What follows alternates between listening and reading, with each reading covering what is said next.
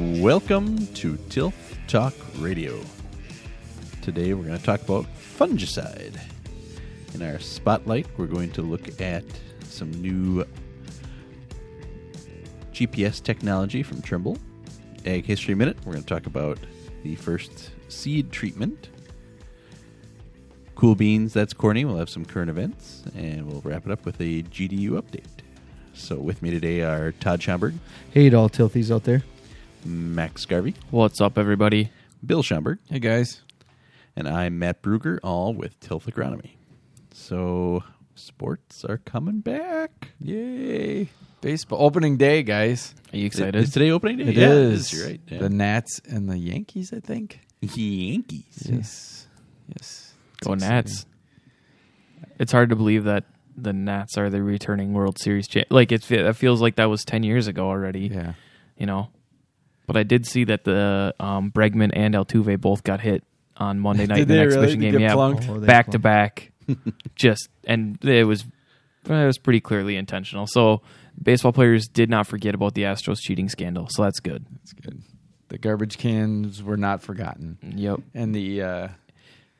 the Mike and When Altuve's jersey. When you think about it, this might be best case scenario for them this year. Can you imagine what fans would be like on you right now after that cheating scandal comes Yeah. out? Those Yeah. cardboard cutouts in the background aren't going to be as... Well, remember they were banning different signs that people Yep. could write. Well, now they don't got to worry about that. So Can you imagine if one of these teams that's piping in noise pipes in anti-Astro propaganda into their fake crowd noise? It would be really funny if somebody put a little catapult on a cardboard cutout and had them throwing shit at him. That'd be...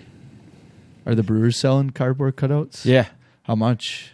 I think $55. That's doable. So I heard, did you do it? No. I think it was the Yankees or one of those. It was like $300 for. Really? I was like, dang, that's a lot. That's yeah, a lot. for just $50, fans can upload an image and secure a euchre seat for the very own Euchre cutout. I think we should put Polinsky's face on that. Oh, there we cutout. go. I think we should all pool our money together and put Polinsky's face on 30 of them. Just a whole section of them. The entire behind home plate is just Polinsky's. It's gonna be weird not It's watching not front row Amy. It's No. Polinsky. It's gonna be weird not seeing our favorite season ticket holders. I don't know about you guys, but I noticed there's a couple distinct people that every game they're there, and I know who I'm gonna see in each Yep. camera There's angle. a couple that sits right by the visitors' dugout. Every time you see a right-handed batter, they're in the background. I always see the same couple. There's a older gentleman. He's got gray hair and a big gray mustache, like a big, beautiful mustache. And he's been there. I mean, since I started watching baseball or paying attention when I was 10 years old, he's been there. Did Marlins man pick a new team yet? Because, he's loaded, so he could probably afford a few cutouts. I think he bought cutouts in a lot of major league stadiums. Is the rumor I heard. There was one thing I saw on Twitter where it was like a whole Marlins man behind. Nice. I don't know if it was fake or not. I assume it was fake, but it was like 50 or 60 Marlins mans right behind. Marlins men. Yes. They couldn't do that with front of row Amy because it'd be too distracting, I think, for the players. It's true. Although Yelich kept striking out, and then he proceeded to hit a opposite field home run against the White Sox in their Yeah, exhibition game last I night. heard So that- he's good. I heard that in the blue and gold scrimmage. They're like, Yelich continues to struggle at the plate, and then in the exhibition game with the Sox, just goes oppo, no big deal. Yeah. It's good so, to know. so Brewers start today at 6:10 Tomorrow. versus Cubs. Today, as you're listening. Yes, to you this. are. We are. Yes. We So, are yes. recording a day early. So it's Brewers Cubs. So it'll be interesting. Should be kind of cool to have opening day. So is it at Cubs at Wrigley? Yeah. Okay. Yep. So we are recording the day of You opening mean day. Miller Park South? Miller Park South, yeah. Or Wrigley North. No, Miller Park South. We own it. AmFam Field South. Yeah. Oh gosh. Oh, I forgot about That's right, that. yeah. Oh, Name change. Next Oh, year. yeah. it's Miller Park to me. It always will be. It will always be Miller Park to me. Yep. Yeah, it's going to have a hard time taking. Especially with it when you're the Brewers. Miller Park was fitting. American Family Insurance Field just doesn't have the same ring to it. It is better than Jake from State Farm Field, though. I think I'd prefer that. That'd be funny. I would remember that. You look hideous. She sounds She sounds hideous. Well, he's a man. What are you wearing, Jake from State Farm? Polo shirt and khakis. Yeah. It's funny that they brought it back with a different guy. Right. Different All they Jake. did was the rest of the commercial is exactly the same, and they just cut in a different Jake from State Farm. And he asked the original Jake, do they usually ask you what you're wearing? Yeah, it's good. Good stuff. We live in a reboot society now. We We're do. rebooting commercials. Well, if you couldn't really film because of like social distancing and some of that kind of stuff, like it's pretty easy to dub one guy in rather than shoot a whole new commercial. Well, that was before all this, though. Like, What was it, Super Bowl? I don't remember anything. Like everything just blends together. I can't remember anything before COVID. I there is a lot of days where I feel that way. It's just kind of, yep, I was alive. I know that.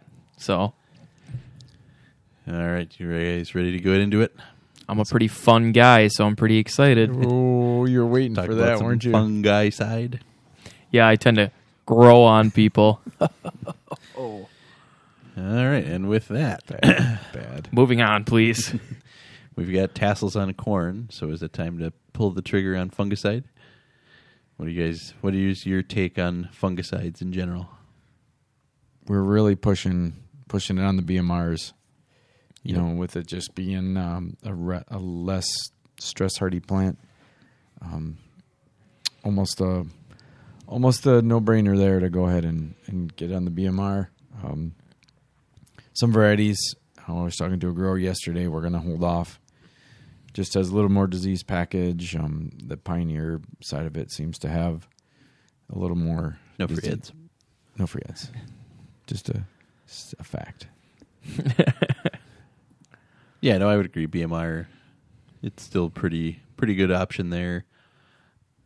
Though the agronomics of the BMR have been getting better over the years, so Definitely. hopefully we'll get to a point where maybe it won't be quite as automatic when it comes to that. But Noticing a lot more of our farmers, you know, it used to be always with the plane. You know, we'd always have to get the plane in here to have everybody coordinate, you know, tassel percentage and timing and everything. And now it seems like more growers have better sprayers that they're doing it themselves. So I think that's helpful too. We can target certain fields, maybe fields that have been bad in the past, maybe certain varieties we know that are more susceptible. So I think it's... When do you pull the trigger, Bill? When it's all the tassels got to be out, or like this year where we have such uneven, tasseling in the field? Do you do it when most of them are out, and what's too late? Do you think? Well, we've been targeting full tassel to brown silks is kind of that window, and, Right. And with the farmers that have their own sprayers that can do that, obviously they can dial that in. But if you're waiting for an airplane to come, that's not always as easy. yeah, you're pretty subject to whatever the plane. Right. Even if you get the airplane there, but not everything's ready, they're not coming back usually. It's right. a one shot deal. I was digging through some of my notes too, getting ready for this, and I found a pest management update flyer from 2017 that was all on fungicide, and it went through alfalfa and soybeans, but the corn one, it specifically stated that we want to protect the silks. So we don't want to go too early that we don't have those silks there. That was my question too. Is trying to decide, would you rather be too early or too late if you had to pick one? Because it's always hard to be perfect on that timing, but Probably both are hard because Right. I don't want to be too late because then you missed it. if you're too early, you're not And- protecting, and if you're too late, you might have missed the window already. So Yeah, it's just a tough part that way of deciding.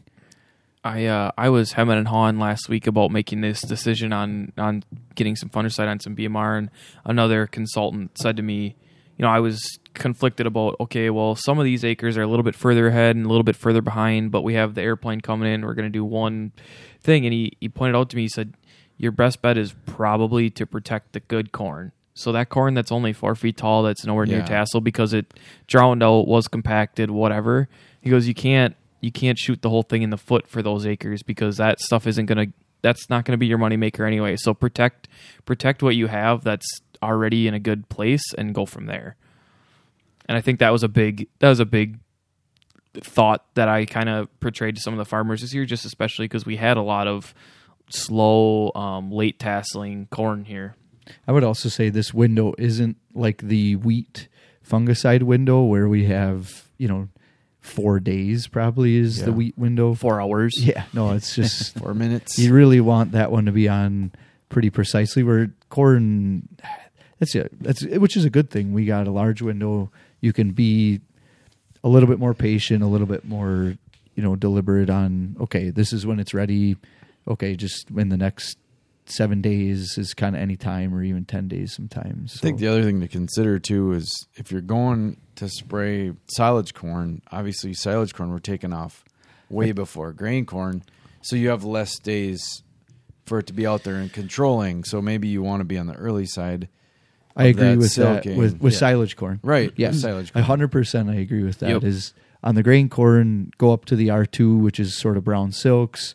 You want it, to kind of last you a lot longer into the fall. Whereas silage, from tassel, we're 45 days to harvest. So, yeah, I'd rather be on right away and kind of utilize that full, the sort of being able to use the full part of the fungicide. So Hearing you say that we're 45 days from harvest made the hair stand up on the back of my neck. crazy. Like, we're that close, and man, it went quick. Last year we were 45 days after planting. Right now, yeah. Just about. Were we even that far? I mean, don't it know. was crazy. we were playing. There was a lot of planters going on 4th of July last year still. Yeah, I was about a month away from some of my plantings last year. But no, it feels good. I'm already thinking about soil sampling, so that's good. I think scouting too comes into this decision too. If you're starting to see something, fungicide is not a curative. It's not going to take away the disease that's already there. So if you're already seeing disease and you want to prevent the spread, that helps make that decision a little bit too. And as we've talked about before, there's lots of outlets to see kind of like the risk maps and things like that. I know I get emails a couple times a week of a certain company's risk map. Obviously they do want to sell fungicide, so take that with a grain of salt. But if you can take eight different risk maps and scout and talk to people, you get a pretty good base of knowledge on making that decision. I think the hardest decision I have, guys, is what to do with non-BMR corn, just the regular, whether it's grain corn or whether it's normal silage corn. Because some years we get northern corn leaf blight to come in and just boom. But that's not every year, right? Right. And last year I had a grower spray, just the co-op had some extra products, so like, here, try it. And he did it on grain corn, and we had a relatively, it was wet late, but during pollination, I think we had a relatively dry.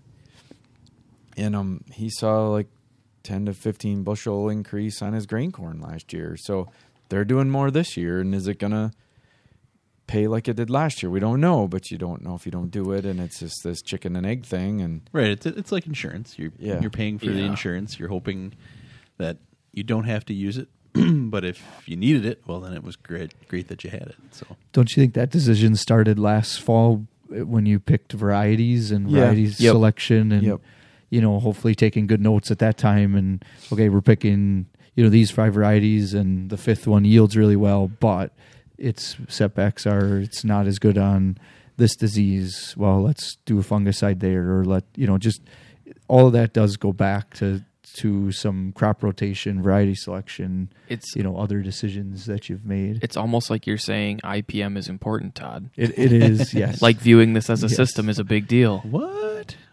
And scouting, like you said, Matt, too, if you see some disease out there now, well, there's a good chance that's going to get worse. So hardest this year for me is trying to find where we spun on urea and there's a little bit of nitrogen burn. Is some of that, and I've had diseases come in on the nitrogen burn, but is it nitrogen burn? Is it the start of disease? And in general, I would say the leaves are actually fairly clean this year of disease so far that they're staying. It's just a very general statement. I think compared to last year too, we had more timely applications where the growth stages of the corn was better. We were running less down and harming less mechanically. Where last year, we were making passes that were less than ideal, and it seemed to harm a lot more corn and leave a lot more open wounds for disease pressure. every time you drive through that field, you're running something over, and and making potential for disease. And when you're putting in 2-foot ruts, you're moving off those every time. So every pass is its own. Yep. Where this year, for the most part, we were able to stay on the same tracks all summer and make those passes, stay in the same spot. So, yeah, definitely a better year this year for it. All right, before we move into soybeans, I got one more thing I want to ask you guys about corn fungicide. Do you guys have anybody doubling up? So the last few years, there's been that trend to apply fungicide early around that V6, V8 stage. And if you have a farm doing that, are they doing it at tassel too, or are they just relying on that early season fungicide? Yes and no and yes and no. Right. It depends. They're all doing a little bit different. Yeah, we do have a couple. I have a couple growers again on the BMR where we're going across with a Roundup pass at V whatever, 7, 6, whatever that number is, and we're putting in something at that point, and then we're coming back at tassel. A lot of times it could be fields that are corn on corn, maybe, or like you were saying, Max, with maybe it's corn that had a lot of manure, so it's robust plants, protect your best plants, that kind of thing. So that's where we're kind of focusing, and is corn on corn, and again the BMR, that bugaboo of that. With all of our dairies, they're finding that's what they're feeding because it's making more milk. The V8 timing is an interesting one because it typically runs out too early. I mean, it always runs out too early because it's on there very early. So to do it just at that timing has been difficult. So to me, if you're going to do that one, you almost do have to do it again late, or just the late timing. But also the other caveat is on corn silage, though, is like we just said, is at the tassel time, we're going to be harvesting in 45 days, and it just has such a short amount on there that it makes that early timing at V8 a lot more intriguing as well, because it's on there the whole season. It can hold you better, but it's been a tough it depends when the diseases come in. So sometimes both is good. Sometimes, just late or just early is good. And knowing how hot and humid we were early, that V8 timing probably could have been good this year. We're starting to be a little different now, but we're still humid, maybe not as hot. So I still think we're going to have diseases later. And at V8, you still have a lot of airflow through the canopy. Yep. So, and not as much leaf mass. So in one way too, you're not necessarily wasting the product as much, but it's just hard to get as much on the plant. And like I said, that time too, you got more airflow. Whereas at tassel now, I mean, when you walk in that corn now, it's shaded, but so it's not as hot down in there, but it's humid and it's sticky. Yeah. So yeah, I think that early timing's just more attractive because if you have your own sprayer, you can do it without running down corn. It's cheaper in general because you're not hiring an airplane to come in and do it. And for some guys, an airplane is not even an option, depending on field size and some other things. Power number lines. of acres, power lines. Yep. So I do have a couple of fields that were blacklisted because of converging sets of power lines.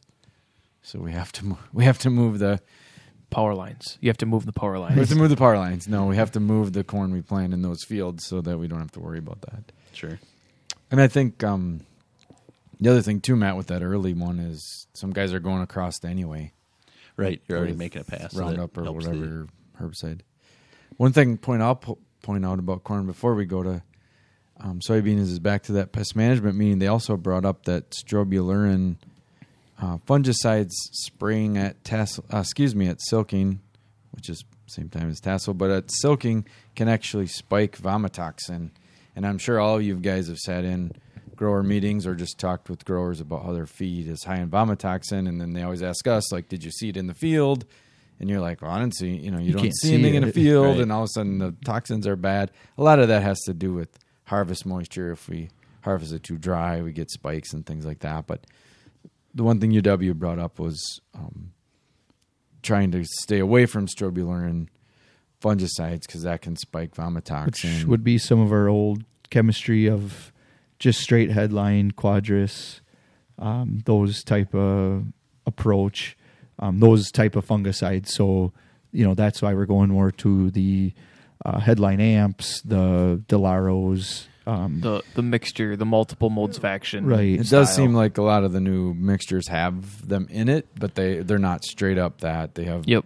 3 different modes of action. The one that UW brought up this again back in 2017 was ProLine.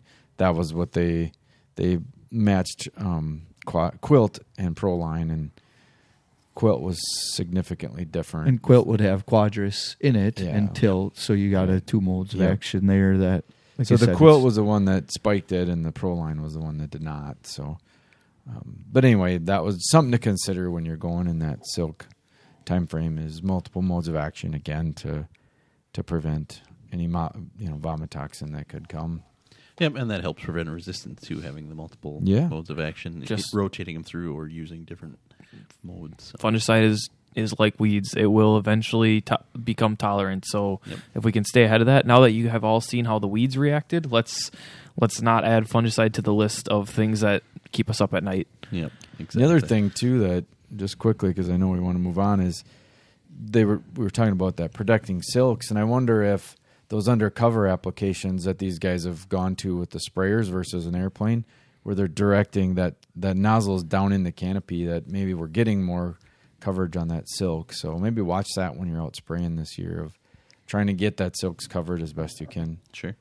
Makes sense. All right, so let's hit up on soybeans a little bit. So we've got flowers on soybeans. Does it really pay to hit them if you've got white mold issues? Potentially.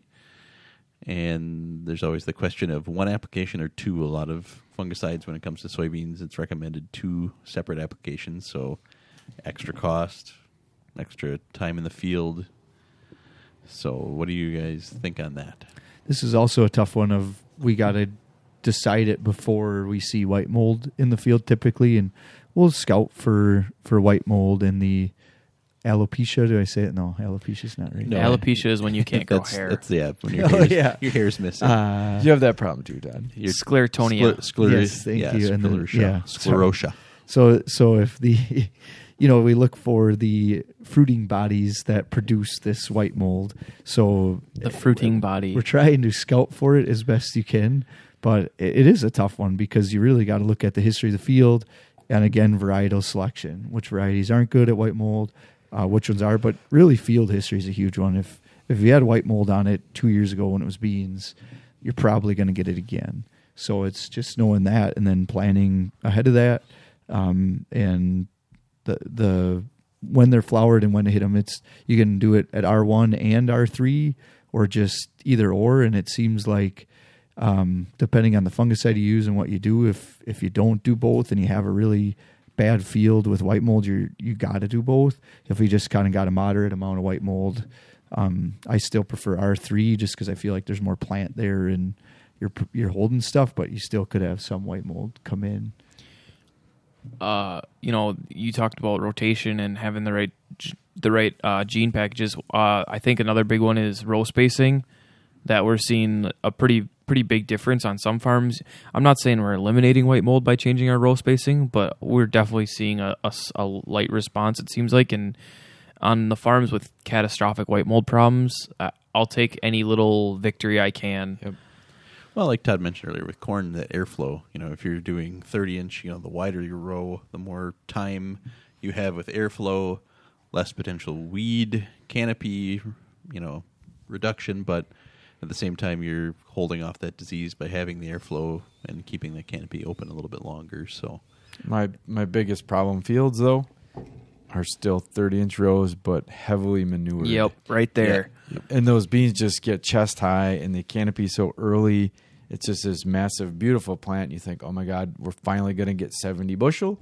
And then by the end of August, we're down to 20, just because that white mold comes on and just kicks your butt. I told the grower this week, he was talking about fungicide price and things like that. He says, what do I have to do to not have to do this? I have white mold. I don't want to do this anymore. I don't want to spend the money. And I said, stop growing nice beans. That would be the first thing. Start growing beans that only get 6 inches tall. But you're right, Max. Remember last year we got beans planted so late. White mold wasn't a big problem because they were short and didn't bush out. We never canopied beans last year. Right. This year it's going to be a different story. Yeah. Yeah. So it sometimes becomes the trade-off of weed control versus white mold. Yeah, embrace the debate. Would you rather have drilled beans so it holds back water hemp, or corn planter beans in 30-inch, so you get less white mold. So it's like pick your poison that way too, of no water hemp or no white mold. Certain farms, I'm actually going to take the water hemp because the white mold is so Is bad. that Yep. bad? Yeah. I would agree. I would take the water hemp in some places and try and fight it with chemistry. Wow, bold choice. That's Now Old that strategy, might, Cotton. Let's see how it pays off. that might be short-sighted, because 5 years down the road, the water hemp might be so bad that it's going to overtake the. In 5 years, we'll take the white mold. Then again, we'll switch it around. yeah. But you know what I'm saying? I mean, you can have some water hemp and it's not catastrophic to yield. You can have absolute disaster on beautiful white beans mold. with white Yeah. mold. Yeah. I mean, it's quick. You're like, oh, I see one wilted plant out there, and 2 weeks later, you're walking that field again, and 50% of the field seems to be wilting and fuzzy stemmed. It goes quick. So. Yep. So UW came out with a app that can help predict your risk when it comes to white mold, and that's Sporecaster. I think we've all used Sporecaster to some extent. So, I've actually had some fields UW has used to calibrate their Sporecaster. Yeah. Yep. Look at Yeah. you, Mr. Fancy I Pants. know. That's what happens when you ask those people those questions. They That's what happens when you have catastrophic white mold. Right. They come back to you and say, hey, can I look at that field? And I'm like, here you go. This is the worst one I got. Please do. Please help us. But it is a great app. You set up your fields in it, and you can refresh it every day to see, and it'll kind of just put it in low, medium, or high risk categories. Last year, it was anything over a score of 40 was sort of high risk, and now they brought that down to 30 after they've been calibrating it more. So it's been a great tool that way, because I've got certain fields or certain farms, and I would say the majority of mine are low or medium risk, but I've got a few that have been popping in the high risk, regularly for the last 2 weeks. And so those, we'll see this fall, but obviously have a higher chance of having white mold. So you take, variety selection. And then now that we have these really neat tools to sort of help us forecast stuff, we can use those two to try to decide if we should put fungicide on or not. What's really interesting or cool to see is when you're refreshing that app, and you see, yesterday we were low risk. Overnight we got some rain, and now it's supposed to be 90 degrees the next 4 days, and it goes from low risk to high risk just like overnight, because the conditions change so drastically, so quickly.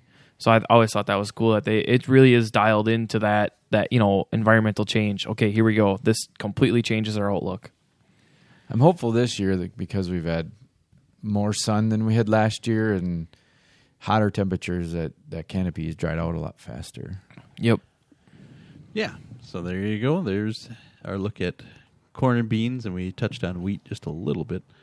So if you have potential disease issues, especially white mold in beans, or you're seeing yourself as having a higher risk because of BMR corn, fungicide can be a good option for you.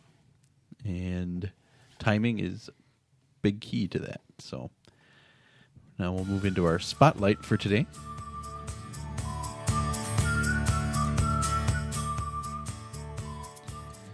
And today we're going to look at the Trimble Centerpoint RTX. So it provides sub-inch performance in an easy-to-use subscription service. So they are launching a new, instead of RTK, we have RTX. And so this is a little bit different than RTK because of the radio component to RTK. So you can have range issues with that. And so in looking at having consistent, repeatable corrections for our egg industry as we move into more autonomous things. We started with auto steer and some of that stuff, light bars, and now we're getting to the point where we're automating part of harvest with dump carts and some of this stuff. They want to have the most advanced available GPS. And so this is just another way of getting that accuracy. And I'm not totally following. So is it's a internet signal, or Nope, it's coming right from the satellite. So okay. So It's it gives us instead more of- range. Yep. We don't need that base station we got to carry around all over the place. right. Gotcha. So it's the Coors Network, not the Coors Light Network. So Which is a good it's network. like the Coors Network, but that's a radio signal. right. So this And then is, this comes right from a satellite. yeah, GNSS, the Global Navigation Satellite System. So the receivers send information to RTX Control Center. Information is used to create the data stream, which is then broadcast over satellite to the farmer's field. And then they can also opt to use a cellular connection if he's in a service area. So it's primarily satellite, but with the cellular option. Cool. Yeah, so just another way of getting more accurate GPS. Now we'll move into our Ag History Minute.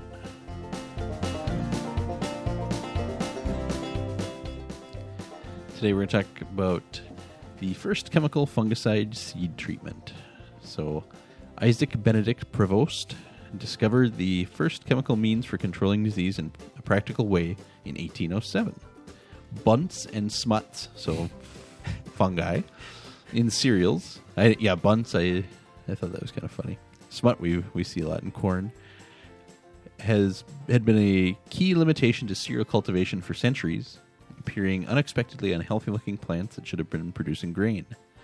Prevost was the first to observe the spores, which grew into tiny germinating plants, which caused wheat bunt.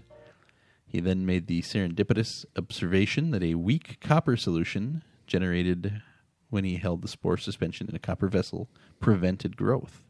Through experimentation, he demonstrated that farmers could control bunt by wetting wheat kernels with a copper sulfate solution. Previous methods of bunt control required steeping the seeds in salt water and lime or putrefied urine, which were not very effective. Copper-based seed treatments remained popular in some countries, including France, through the end of the 20th century. So there you go. 1807, we were doing seed Copper treatment. sulfate. Yep, and still around today. Still, I was gonna say we still dust the pumpkins with copper. Do you? Trying to keep all sort. I really keep all sorts of stuff. It just depends on the year what we're keeping off that year. But yeah, How the pumpkins look? good. They need to be dusted though. Get to it. Got to get that copper out there. Maybe you should just put the the copper fit band over the top of Ooh. the pumpkin. I was just gonna start throwing pennies out there. You're going to use petrified urine? Putrefied. Putrefied, yes. It's putrid. Petrified urine would be a different It would be very fossilized fossil- urine. Yeah, it'd be like hard somehow, a hard liquid. Ooh. All right, Todd, tell us about NAICC. Yes, please, if you like what you're hearing and you want to hire an independent crop consultant, go to naicc.org, and there you can find a crop consultant in your area. Please subscribe to our podcast and rate it if you'd like as well. But just hit the subscribe button and then also show another farmer what a podcast is. Show him how to use his player on his phone and what it is, and show him other ones you maybe like, and maybe put ours in there too. So that's all we ask is please show him, what a podcast is and how he can learn on the go and in his tractor cab. So Matt, where do they find us and how can they like us? Well, you can find us on iTunes and most available podcast players, not all, but most, and follow us on Facebook and Twitter at Tilth Talk Radio. All right, let's do our current events with Cool Beans, or that's corny. So, Cool Beans? Cool beans. Cool beans. Cool beans. Cool Beans. All right, in direct reference to last week's episode, we have a Cool Beans of Burger King ditches TV ad, asks leading extension scientist for help. The king listens to TTR. Is this the first time? It's not the first we converted. We've had other where Have we? they've been that corny. Was and, corny last week and it's cool We've this had week? Cool Beans turn into a that's corny as well. Yeah, that's so, true. So we're going in the right direction this Yes. week. So Burger King angered a lot of animal agriculture last week when it released the commercial that we talked about where you should now be feeding your cows lemongrass to reduce their cow farts. And this particular extension scientist that they reference went on a Twitter rampage against them and said it's not cow farts. It's actually belching that caused an issue. And beef production in the U.S. contributes to only 3% of all greenhouse gases, he said. as Not compared to 33. fossil fuel use, which is 80% of greenhouse gas in the environment. So Burger King then pulled the ad, contacted this scientist whose name I don't even know. It's Frank is the easy part. Mittlaner from UC Davis. He's an air quality extension specialist in the Department of Animal Science.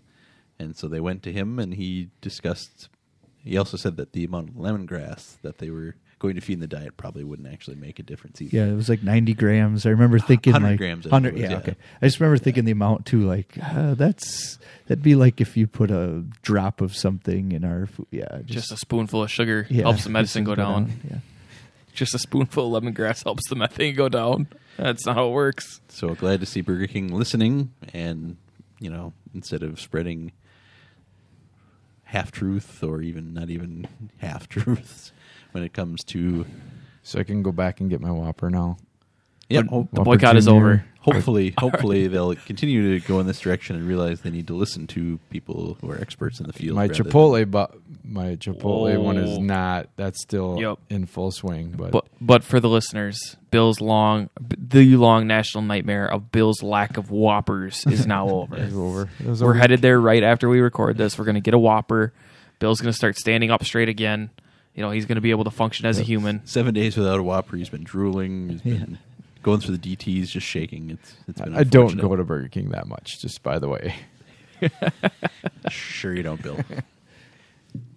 All right, and that's corny for this week. We should get a wah, wah, wah for this. You did a good job though, there, man. Yeah, that's good. I don't know if I can top that next week, though.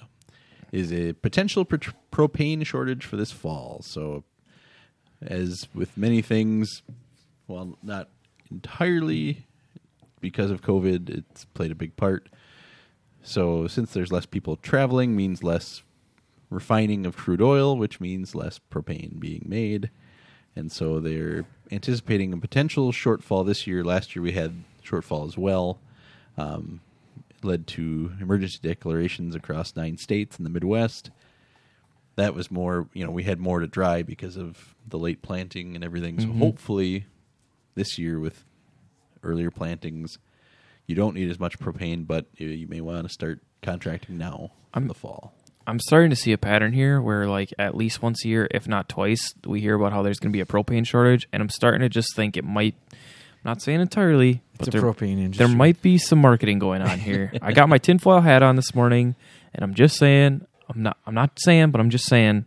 I'm seeing some things. Well, this was. I chose this one over the other option was the USDA doing their beef industry audit and finding there was no wrongdoing, despite the fact that. Oh, yeah, not true. Yeah, so there's. All right, yeah, good pick, As long, Matt. as long Good as pick. we're on our tinfoil hat thing, I'll just bring up that one too. So yeah, A double corny for the week. double corny, double corn. It's also odd because just this morning we were talking about how we need to fill the propane Yeah, tanks. this Like is- literally this morning on the way here this morning we talked about it. This is the time of year I always decide if I'm going to prepay for mine or we're going to let it ride. So It's like gambling, but with your home's heat.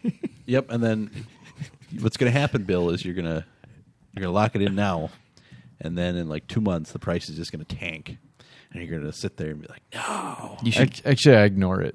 After You ignore I it. lock it in, You I stop ignore looking. it. Don't even Yes. look. I don't even You're look. like What always bothered me, or what I always thought was funny, I guess for my dad, I remember him locking in like July, and then the propane company would call in September and be like, propane is at an all-time low. Get yours now. And he'd be like, I already did it in July. Don't call and rub it in my face.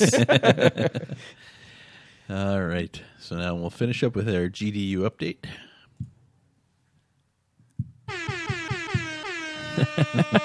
You got her back. All right. So in Crivets, to start, up in the North Woods, to date they are at 1,157 GDUs. Normal's about 1,093, so they are 64 They are GDUs rolling. above. Yeah. They better get the irrigators going out there. Hopefully not That rolling many dirty. GDUs ahead. Next 14 days forecast is for 1,451. Seymour, where we are located right now. Speaking to you somewhat live. recording live. We are looking From the live. Tilth Agronomy World Headquarters You are looking At live. Tilthag in, Studios. in the Tilth Ag and what else? Schaumburg Enterprises Studios. No, there's no commingling. there. no commingling. Okay. All right, so we are to date at 1,273. Normal for this time of year is 1,212. We are 61 GDUs above normal. We did it. And the next 14-day forecast is to get up to 1,583. So despite the weather cooling off slightly, we have seen our lead on GDUs is still there. Just wait till Saturday. Yeah. Hot and sticky again. And then Sun Prairie is at 1,327 GDUs. Normal's about 1,307, so they're 20 above normal. And their next 14 days, they're predicted to get up to 1,643. I've heard the comment a couple times from people now that the corn across the state of Wisconsin, for a large majority of it, looks very similar.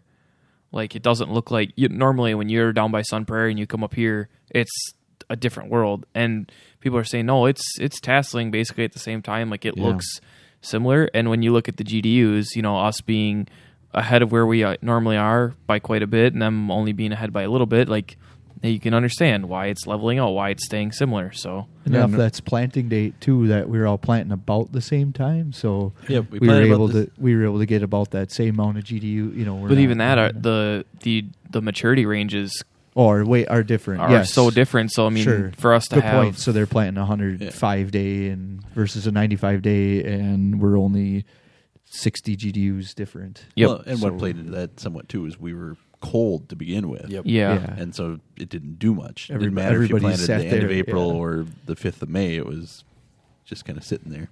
None of it got GDUs until June 1st, so didn't really matter. All right. All right, so that'll do it for today. Thanks for being here, guys. Thanks, for Matt. having us. So we talked about fungicides and timing and when to do it for corn, soybeans. In our spotlight, we looked at the Trimble RTX system. Ag History Minute, we talked about the first fungicide seed treatment. In our Cool Beans, that's corny, we talked about the Burger King ad being pulled after finding out they were spreading misinformation. And that's corny, it was a potential propane shortage for this fall.